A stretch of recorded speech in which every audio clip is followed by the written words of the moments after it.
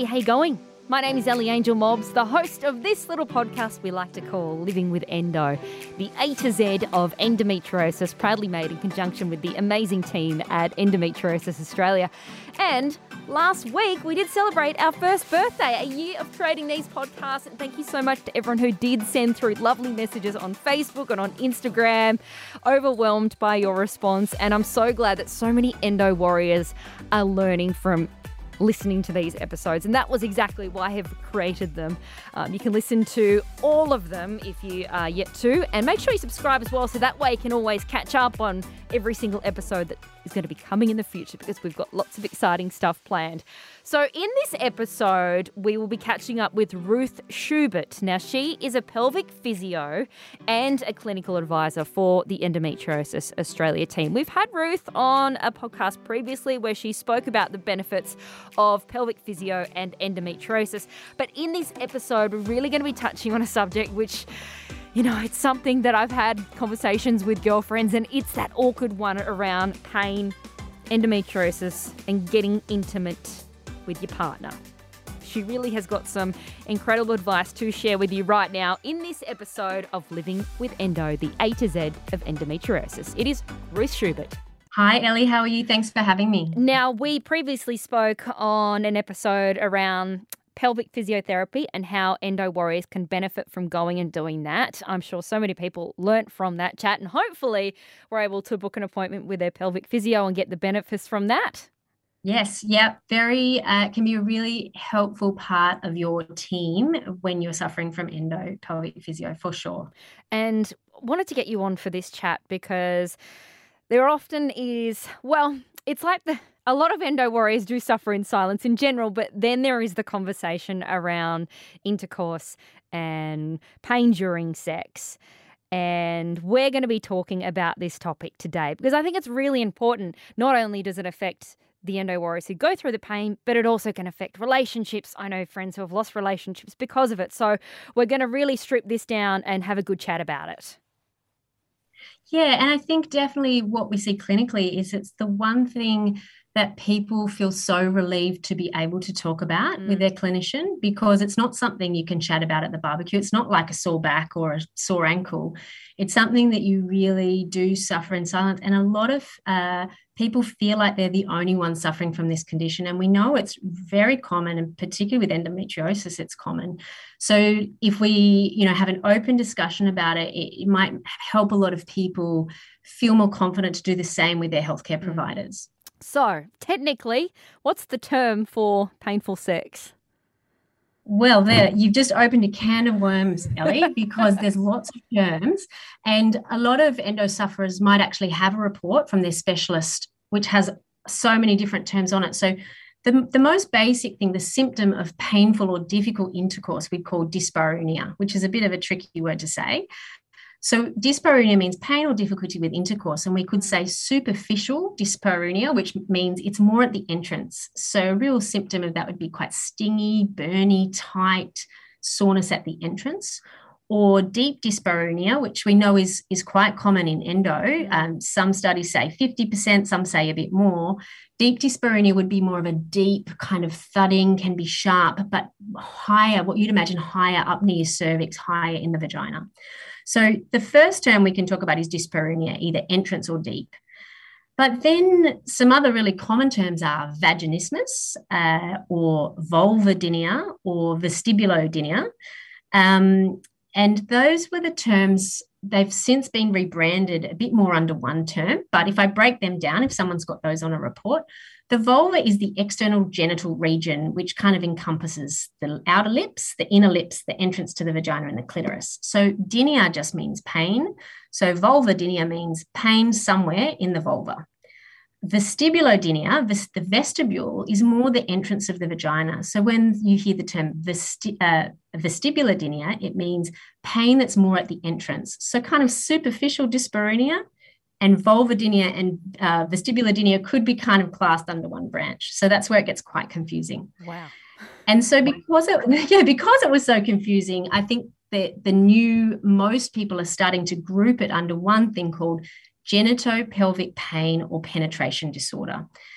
So I guess the tricky thing comes for for the endo sufferers is on their report, or their doctor might be using one term and someone else's doctor might be using another.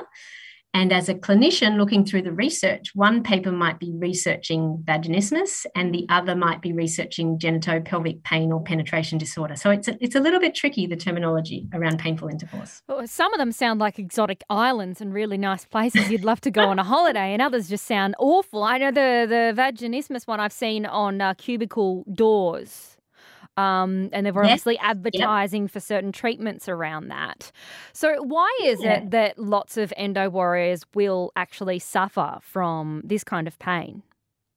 Good question. I'll just jump back a bit because I don't think I described vaginismus. Okay, yes, that's the one we've seen on the toilet door.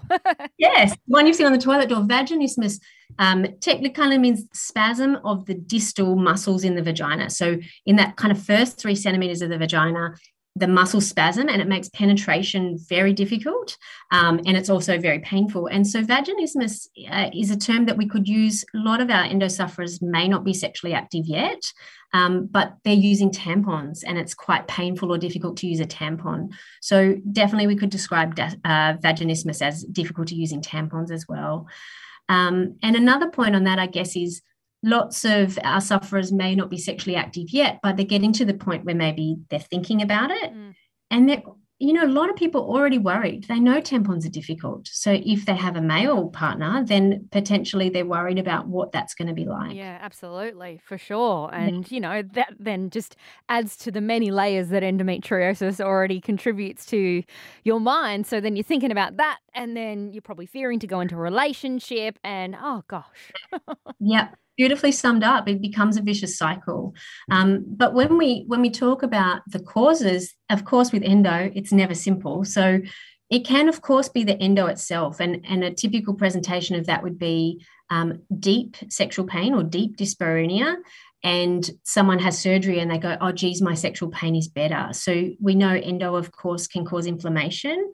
And a common spot for endometriosis lesions can be in the pouch of Douglas, which a lot of people might have read that on their report, is at the back of the vagina, up behind the cervix. Yep. So it can be the endo itself. And we know for some people, endo causes adhesions and things don't move around as freely. So definitely endo can be a cause.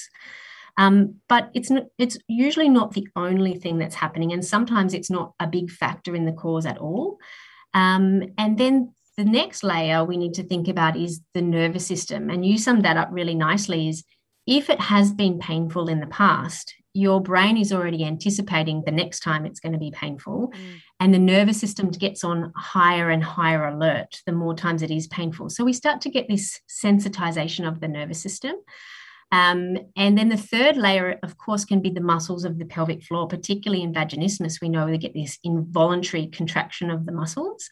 And so we then start to look at what the muscles are doing and how we can change what's happening at the muscular layer. So they're 3 components. There's other things as well, but they're 3 of the major things that could be causing the pain. Wow, it is such a complicated beast when you break it down into those 3 different layers and hear it. Yeah.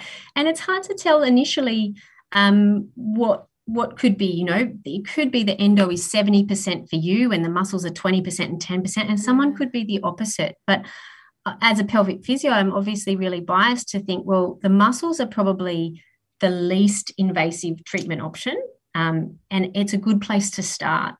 And that's where your pelvic physio can be really helpful. And gynecologists are great now at saying, look, I think there's a muscular component to this, and starting to refer on to physio as a treatment for sexual pain. Yes, I went to my gynae recently, and he did an examination and described it like a brick house. I thought, oh, that's beautiful. That's really nice. A lovely way for you to describe things. And, well, yes, I need to book in. Yes. I need to book in to see my pelvic physio, because you really can benefit from it as well. And you don't want to be going through your life where you've got that anxiety building up towards, being with your partner, and, you want to get intimate with them, but at the same time you're like, oh, it's going to hurt. I don't want to do it. And it's, as you mentioned, it's that nervous system response of, I don't want to go through this, but I don't want to disappoint my partner. So there's so many variables around it. Too many days. And I think a really important thing for people to understand is it's not just as simple as just relax and it'll get better. That doesn't work that way because our brains and our bodies are just the most amazing things and they're designed to protect us from things that are painful and uncomfortable. So if every time I've had intercourse before, it's painful, it's like saying, oh, every time I walk past Ruth, she's going to punch me in the stomach. Of course, I'm going to start pretensing because my brain's amazing and it's trying to protect me. So I think sometimes people, endo sufferers, have been told, oh, have a glass of wine and relax. And we absolutely know that it does not work that way. So getting maybe a bit better advice if someone tells you that is the next step for sure. I think as well for endo warriors to actually start that conversation with a GP, and it is an awkward thing to mention, hey, having sex is painful, because they don't teach you that at school. They teach you that, getting intimate is a beautiful experience and, hopefully you have a child afterwards. But it's not always the case. It's not always the case. And as I said, 50 or maybe more percentage of women with endo have pain with intercourse. And just in the general population, some of the studies would say 1 in 8, sometimes 1 in 5 women would have pain with intercourse. So 20% of women. So what we see portrayed in the media is certainly not the experience for lots of people in the community. And I think a really reassuring thing that I see in the clinic is when someone starts bringing it up, they're very nervous to bring it up. And then we go, all right, so is it pain like this? Is this the situation? And they're like, oh my goodness, I feel free. I can talk about this because they've obviously heard it before. And I really reassure you that we have heard it before. It's a really common symptom and a really treatable symptom. Is there any way, because there may be patients who can't get to see their pelvic physio, we could have a conversation over the phone to see whether or not you can try and diagnose it, or do you need to do a face-to-face consult? Look, the best practice is definitely going to be an internal examination because then we will know for sure what we're suspicious of. But there's certainly things in someone's history that we can be pretty confident that the muscles are going to be part of it. So definitely that kind of pain with the initial penetration, pain to use tampons, and pain around the anus. Sometimes a sharp, but you quite often in endo, people will get sharp pains around the anus, like a spasm. So there's lots of signs and symptoms in a history. We could probably have a pretty well-educated, not guess, but a well-educated diagnosis with. The gold standard would be an examination to see where to start your treatment. But certainly, with the way things are with COVID, do not just suffer in silence. Telehealth or phone calls are way better than just doing nothing. And there's lots of things we can start with before you physically see someone. And the Endometriosis Australia website as well, it's got so many blogs that you've contributed to, Ruth, in the past, just explaining the benefits of pelvic physio and how it can help. Yeah, that's right. And we are hopefully now starting to get a little bit more research on the treatment effects. But I think if we think of endo, of course we think of the lesions, but it really is an experience and it's so layered. And we have the lesions can obviously start to cause these upflow effects. So how we think and feel and anxiety and depression around our symptoms, we know that can happen. But it certainly can have these downflow effects in that the muscles of the pelvis and hips and spine can start to get on high alert, the muscles and the nerves, and get really sensitive. And so we can definitely work on both of those things to improve people's situation. So Ruth, in a physio session, what kind of things could we benefit from? The first thing I think really importantly is education, understanding what could be happening. Because when we understand things, we can change them much easier. So there's a lot of talking early on, and just having someone listen to your story, I think, is treatment in itself, because a lot of times endo sufferers don't get listened to really well. So I think listening and education would definitely be the first part of your session. And then it just depends on what the symptoms are and where you start from. Some people start with really tight muscles, can't use a tampon, can't insert a finger into the vagina, whereas other people might be actually fine at the time of penetration. It's afterwards that they're getting their pain, which is not uncommon with endo. You get pain in the hours after intercourse. But, one of the main things we're trying to do from a physio perspective, we're really thinking about the muscles and the nerves and the nervous system, is kind of doing this graded exposure approach to things that don't hurt so much. So I think one of the things that patients sometimes, or endo sufferers, can think is, well, if it's just too tight, if I stretch it really hard, it will get better. But actually, the way to make the nervous system feel calmer and the muscles feel calmer is probably to show it that it doesn't have to hurt so much. So actually grading yourself up to intercourse with things like dilators, with things like gentle stretches with your physio, breath work, visualizing, graded motor imagery, those kind of things, I think, are the best way to move forward rather than trying to push really hard to make something more flexible. Absolutely, because, you don't want to push yourself and then do more harm. Exactly, or just make yourself sore, because with endo sufferers, usually you've got enough pain. You don't need to be adding. So some of the things you might do are not fun and no one wants to have to do them, but they shouldn't be incredibly painful and causing lots of pain afterwards. So we're just trying to find that right level where we're changing the nervous system, changing the tissues without causing too much pain. And I think that's where the help of a skilled physio can really help you progress along that pathway. We can also use so for example, some people might not be ready for the internal stuff yet, and that is totally fine. There's lots of things we can think about with your external body that might help us calm down the pelvic floor muscles and nerves. So we generally do a lot of stretching, mobility, and sometimes strengthening around the hips, pelvis, spine, improving the flexibility of the muscles and the nervous system in those areas, because some of the pelvic wall muscles actually come out from inside our pelvis and join onto our hips. So we work a lot through the external hips to help us improve the tension and the tightness of the internal pelvis as well.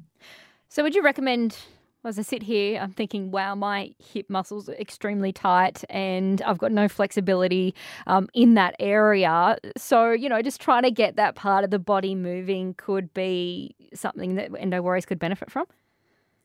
Definitely. And it's a great place to start because we know if your hips feel really tight, yes, it could be the muscles and it could be the joints, but it also could be the nervous system feeling quite sensitive and tight as well. And so your physio, and there's some great yoga tutorials on the internet for pelvic pain, which we'll talk about mobilizing the muscles maybe, but also getting the nervous system to move through different ranges. And I think that's a really great place to start the whole process. For sure. Okay, so I'm going to go home and I'm going to listen to like Shakira, Hips Don't Lie, and Whenever, Wherever. Yes. And I'm going to try and loosen my hip muscles and get things moving. Definitely get things moving. And so the other thing I just wanted to point out about hips is usually if you're having intercourse, your hips are in certain positions. They're not just with your legs straight. So having mobility in hips can definitely make things feel more relaxed as well. Mindfulness, when we move on to mindfulness, is there's lots of different ways we work on mindfulness with our patients. But sometimes, a simple example might be the anticipation of pain is sometimes not as bad as the actual pain, and being able to recognize, okay, what am I feeling right now? What's this sensation like? We might actually find it's not as bad as we were anticipating it would be. But also feeling like when we have really good conscious control of the muscles. So when we're in the moment and we feel like, okay, well, that's what tightening is and that's what relaxing is, maybe we start to gain better control in those moments of being able to be a bit more relaxed. Because quite often what can happen is there's some penetration either with a tampon or a penis, and it's uncomfortable. So the body's response is tighten everything and spasm around it. But if we have better control, conscious control, being able to say, okay, can I relax in that situation? Actually, the pain is less. And so you've done one simple thing and already your pain with intercourse is a fair bit better. I'm sure there's some interesting things on YouTube as well around mindfulness to help train the brain to visualize that. Is that right? Absolutely. And there's some great apps, maybe not specific to sexual pain, but, there's apps, they've done some research with dilator use, because dilators are kind of penis-shaped things that come in graded sizes. So sometimes made of plastic, sometimes made of silicone. So if you had a partner of a certain size and that was uncomfortable and too big, we might start with some sizes smaller than that and grade up. And there's some research around people doing a little bit of work on Happify or, similar apps where they do some mindfulness work first and then use their dilators. And it seems to be quite effective in improving the condition of their pelvic floor. Now, what about Kegels? This has been brought up at lunches with my girlfriends from time to time. Some of them have mentioned, hey, I've been doing my Kegel exercises. Is that something we should be doing? Well, Kegels, the term Kegels is really, most people think of it about strengthening the pelvic floor. So I tighten the muscles, I hold like I'm holding in wind, holding in wee, and lifting. And it's a real strength-based thing, strengthen, strengthen, strengthen. Quite often in pelvic pain and endometriosis, if we think the muscles are a bit tight, what we want to get better at is maybe not the on part, but the off part. So quite often your physio will get you to do pelvic floor exercises, but the focus isn't going to be on the hold in, wind and wee and lift up. It's going to be, okay, now drop that down, soften, open, let go. So we do pelvic floor exercises, but the focus is usually the opposite, actually having better control of the letting go phase. Okay. Let it go. I'm seeing a lot of themes with songs and Frozen. Correct. Let it go. That's a good theme song for this podcast. Now, what about after surgery? I'm looking back on when I've had mine, and then I remember just the anxiety building over getting intimate. Is there a time period you should wait before you get physical with your partner after having a laparoscopy? Everyone's going to be different there, and it's really going to depend on how much work your surgeon has done, because I think lots of people have had the experience where they might get told, a week or two and you'll go back to work, and then, a couple of weeks after that, you'll be feeling pretty good. For lots of people, it is 6 weeks of feeling pretty crap. You might be able to attest to that as an endo sufferer, Ellie. So it depends on how your body responds. If you settle down quite quickly, it's obviously might be sooner. If you've taken longer, then be kind to yourself and give yourself longer. And there's things we can do. The ideal scenario is that first experience is not bad. So sometimes for some people that's waiting a bit longer because they're still really bloated and still quite sore anyway. For some people, there's the little buffering type devices. If anyone is interested, looking up the Onut on Instagram, it's a really great, it's a little silicone ring. And, for understanding partners who don't want to see you in pain, they actually wear it, and it reduces the depth of penetration that can happen. And it can be really relieving for someone who's really nervous about what that deep pain might be like, to know that they can't get deep enough to hit those spots.